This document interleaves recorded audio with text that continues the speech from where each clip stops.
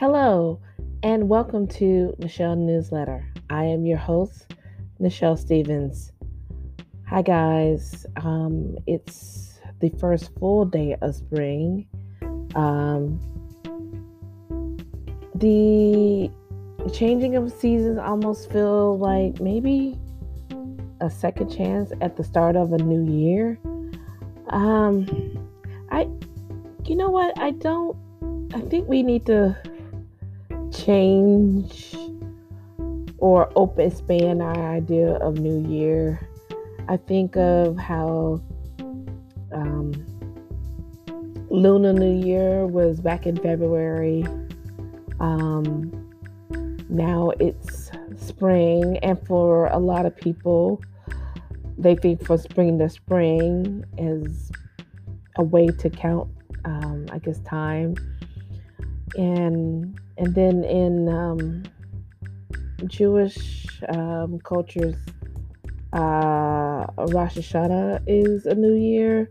So there's just a lot of different ways. I mean, in the school year, in normally in either August or September.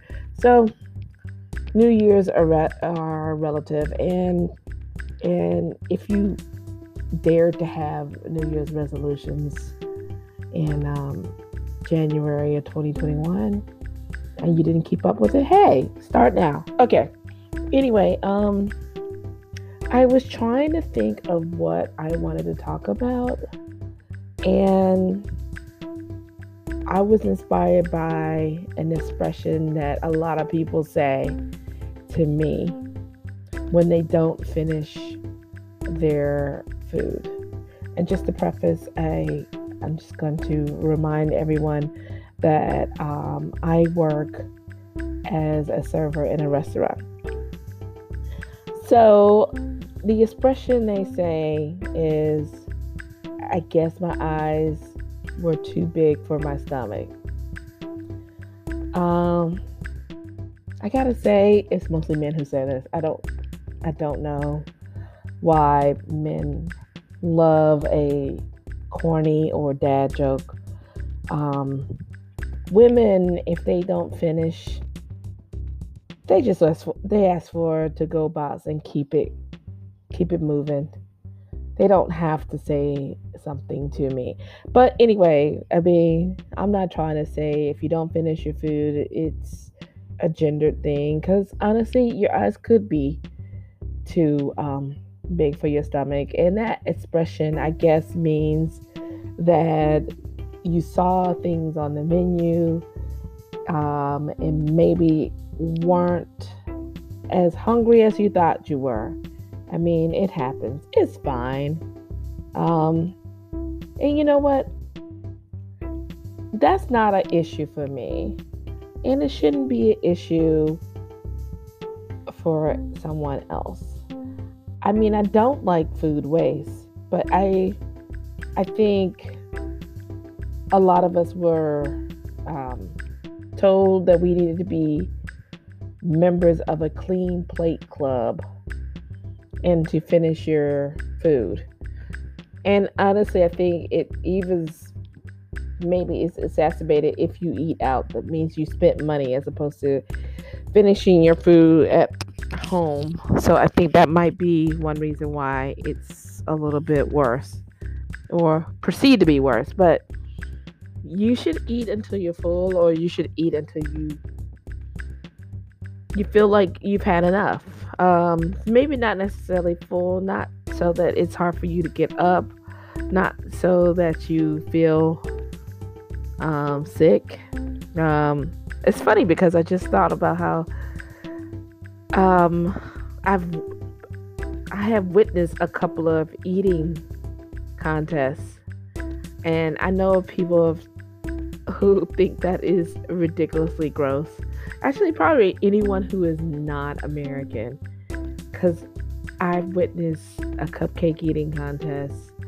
I think some pizza eating, a slider eating contest. These are all amateur contests, not like what is it called, major league eating. I'm not gonna get deep into the whole eating contest, but I know that Europeans um, really, this is anecdotal. I don't know if there's a statistic about like how Europeans or British people think about um, competitive eating contests, but they don't. They think it's stupid. Honestly, it's so funny because then if you talk to someone, I mean, it really does depend. It's just there are some mukbang. I mean, there are some people who, in some Asian cultures or some Asian people, actually think they're interested in it. So culturally, it's up to you. But I'm not, like I said, not going to talk about um, competitive eating. I'm talking about regular, ordinary eating, and also about disordered eating. I figured I'd look it up because I feel like a lot of us have had disordered eating, which is not the same thing as having an eating disorder. Symptoms of disordered eating are frequent dieting, chronic weight fluctuations, rigid rituals and routines surrounding food and exercise. And I want to touch on that one. Okay, I'm not a dieter. I love to eat. I love food. My weight hasn't fluctuated. I think I've been plus or minus 15 pounds probably over the last couple years, but maybe 10 years ago, I was probably about at least 30 pounds lighter. But let's not talk about that. Anyway, rigid rituals and routines surrounding food and exercise. I don't have an exercise routine. I walk everywhere, so that's my routine. But my routine surrounding food, I've been doing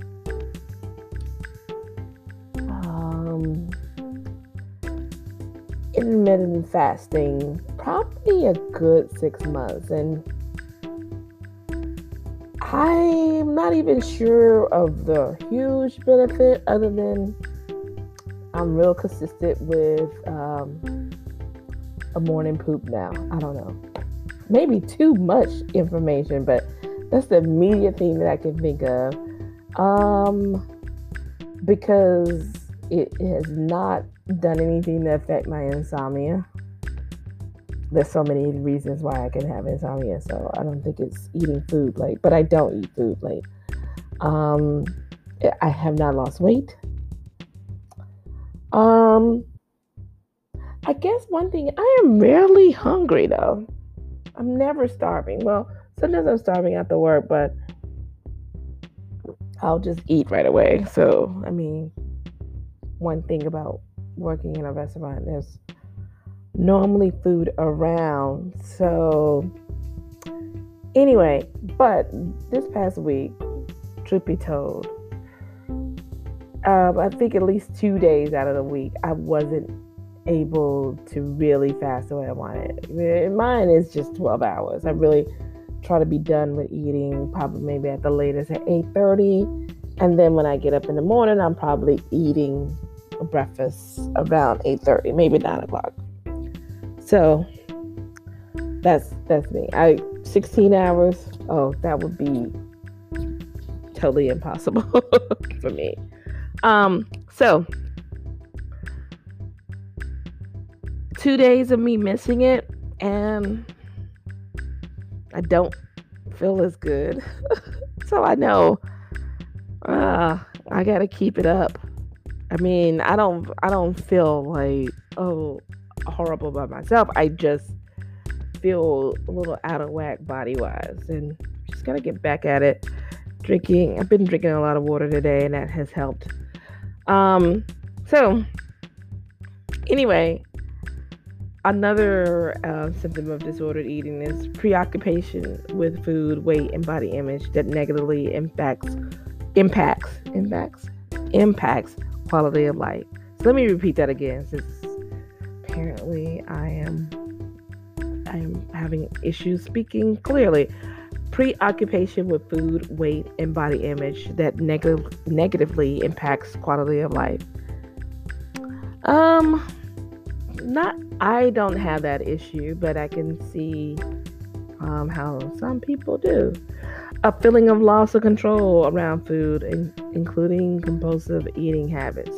Okay, I'm doing fairly good considering that I can encounter a lot of sweets and pastries. Um, yeah, yeah, I'm not gonna have pie tonight. I could, and there's cookies. But one thing about the intermittent fasting, I just, I'm totally having a little light bulb moment. I look forward to the next day because I think of the food I'm going to eat. Is that weird? Because I'm like, oh, I have this leftover that I'm not eating tonight, and like tomorrow I can have a cookie. It's there. It's there. So maybe it's giving me a little discipline, a little uh gosh, what is it? I'm trying to think of the reward system. It's a reward system. Anyway, using exercise, food restriction, fasting, or purges to make up for bad food consumed. Okay, so like if I had, yesterday I had bits of 4 donuts. I knew I was going to be working and I was going to be on my feet all day. So it's not like I was like, oh, I can have it because I don't have it. I wanted those donuts. And if I didn't have to,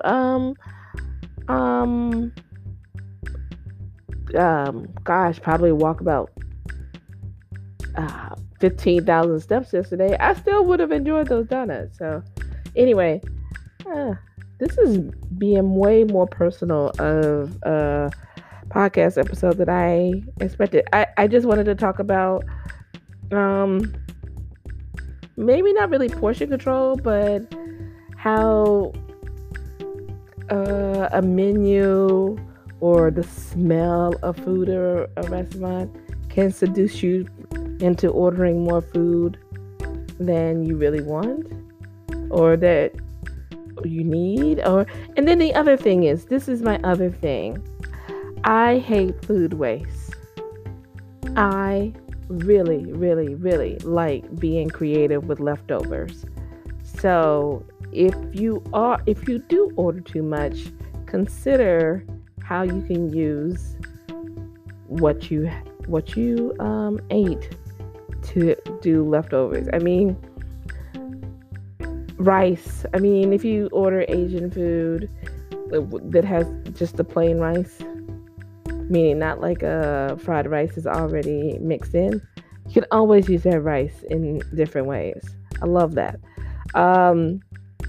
Veggies can be used, of course, in a omelet. Veggies can be used in a stir fry. Veggies could be used in a frittata.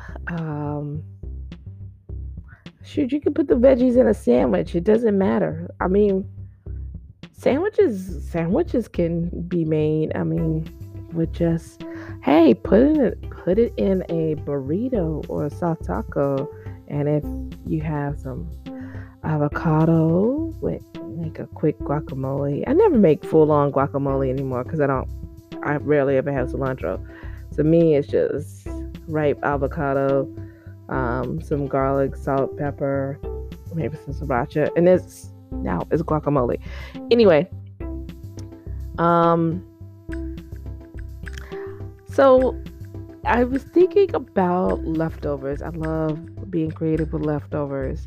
And you know what I dislike? I dislike how people who are really fanatics, and I'm not saying that they have eating disorders, but they spend their Sundays cooking for the next 7 days. and they call it meal prep. Meal prep is just leftovers. Leftovers in little convenient little um, lunch boxes, or what do you want to call it? Almost like bento boxes. It's like meal preps. It is just such a gosh, it's like some jock. I don't know. I just think so much of someone who is trying to make sure that they get their keto or paleo on with the meal prep. I don't know. I do love the idea of cooking for the week. I hate that meal prep is a term that's used that kind of I want to say mansplain. It kind of mansplains. Like, why couldn't the people who do the meal prep just say, hey, I cook on Sunday night so that I have food for the rest of the week, leftovers for the rest of the week? No, maybe because people don't like the word leftovers. But I'm not saying you. Well, the word leftovers, it doesn't sound that good. Okay, but meal prep sounds so aggro to me. So I don't love it. But planning your meals is good. I love planning my meals. I love planning my meals. Meal plan is better than meal prep. Meal plan better than um, meal prep. Okay. Okay, so what was the other thing? Oh, the other expression, biting off more than you can chew. Now, for the most part, that expression isn't really talking about food. It means taking on too much. Now, I guess if you order too much food, maybe you do end up biting off more than what you could chew. But I just think it's so funny that the eyes too big for your stomach and biting off for more than you could chew are two similar expressions, but the one that actually means about biting and chewing are not exactly about food. You know what? Anyone who is not an American English born, like you born learning American English, you must hate all our idioms, similes, metaphors. I mean, because we don't talk right. We don't. We do not. And the interesting thing is, I don't think like teenagers even hear some of these expressions anymore. They may hear them from their parents, but almost everything comes from their parents. Probably sounds like the adults on Charlie Brown special. And hey, those kids probably don't even know what a Charlie Brown's TV special is. So, wah wah wah wah. It doesn't make sense to them. Anyway, biting off more than you should chew is when you take on too much, and you opted for it, and then you're like, oh. So, me currently, I'm not overwhelmed, but I am tired. And I didn't bite off more than I could chew. I just, I've spent a year of working way less than 40 hours a week. And this week, I worked nearly 40 hours a week. And this 40 hours a week bullshit that I used to do in the before times, I'm not sure. Oh, it's hard. It's gonna take some adjustment. And then also another thing that I'm realizing in this, I can totally podcast because it's just me talking into maybe a microphone, but avoid not really having a conversation. And now I'm realizing, because I having more of them lately, with people, with strangers. I can't do too much of that anymore. I have to have breaks. It's such a zap, not like improv, like a zip zoom zip zoom zap. Is it's zapping my energy to have a lot of two-way conversations. I'm like, say less. Why can't people say less? Here's an idea. Why can't we come up with an agreed emoji language? And as opposed to actually hearing people's voices, it'd be a text bubble that just came out from their head or whatever. So they don't have to talk. And I could just see their emoji bubble. And they could see mine. And it just goes back and forth. No phone actually needed. I'm talking about like an actual text bubble. They just hover over their heads. So like I would not even have to greet someone. It would be just a smiley face when they come in. I wouldn't even have to ask them how they're doing. It would be an emoji of, a shrug. I don't know. I want that. I want less talking. If we have to communicate, can we? Because the thing is, what I'm thinking of is actually having your emojis being able to be transmitted, and you don't have to type it. It's like your brain translates into these emojis, and they just hover over your head. And it's like if you walk along the street, you'll know who not to talk to. And if they want to turn off that, then it'll just be like a do not disturb. I don't know. I'm thinking that. That would be so good. You still see their faces. They just don't have to talk. I don't want to hear voices anymore. Other people's voices.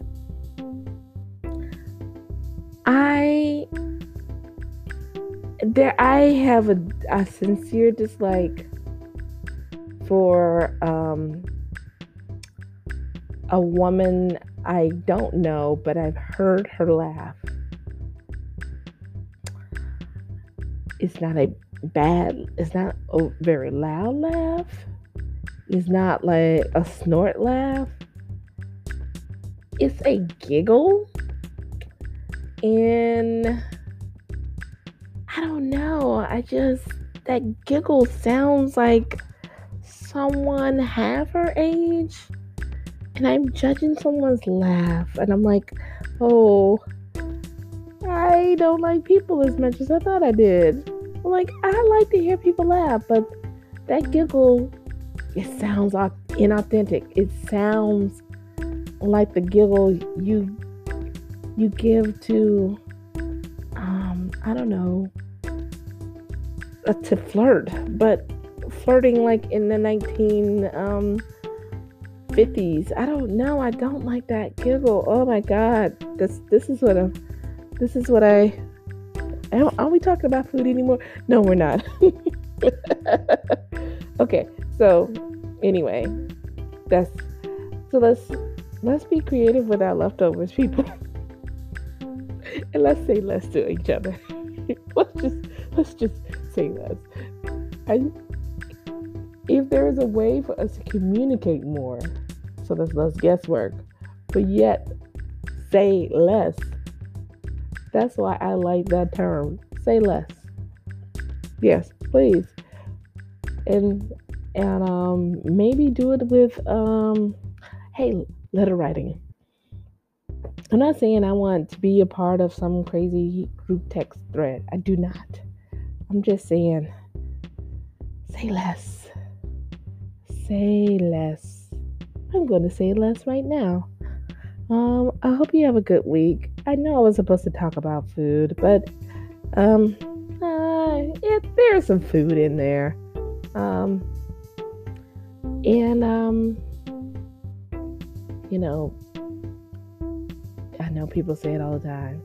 Drink water, wash your hands. Um, oh, and be anti-racist. Okay. Have a delicious week. Bye.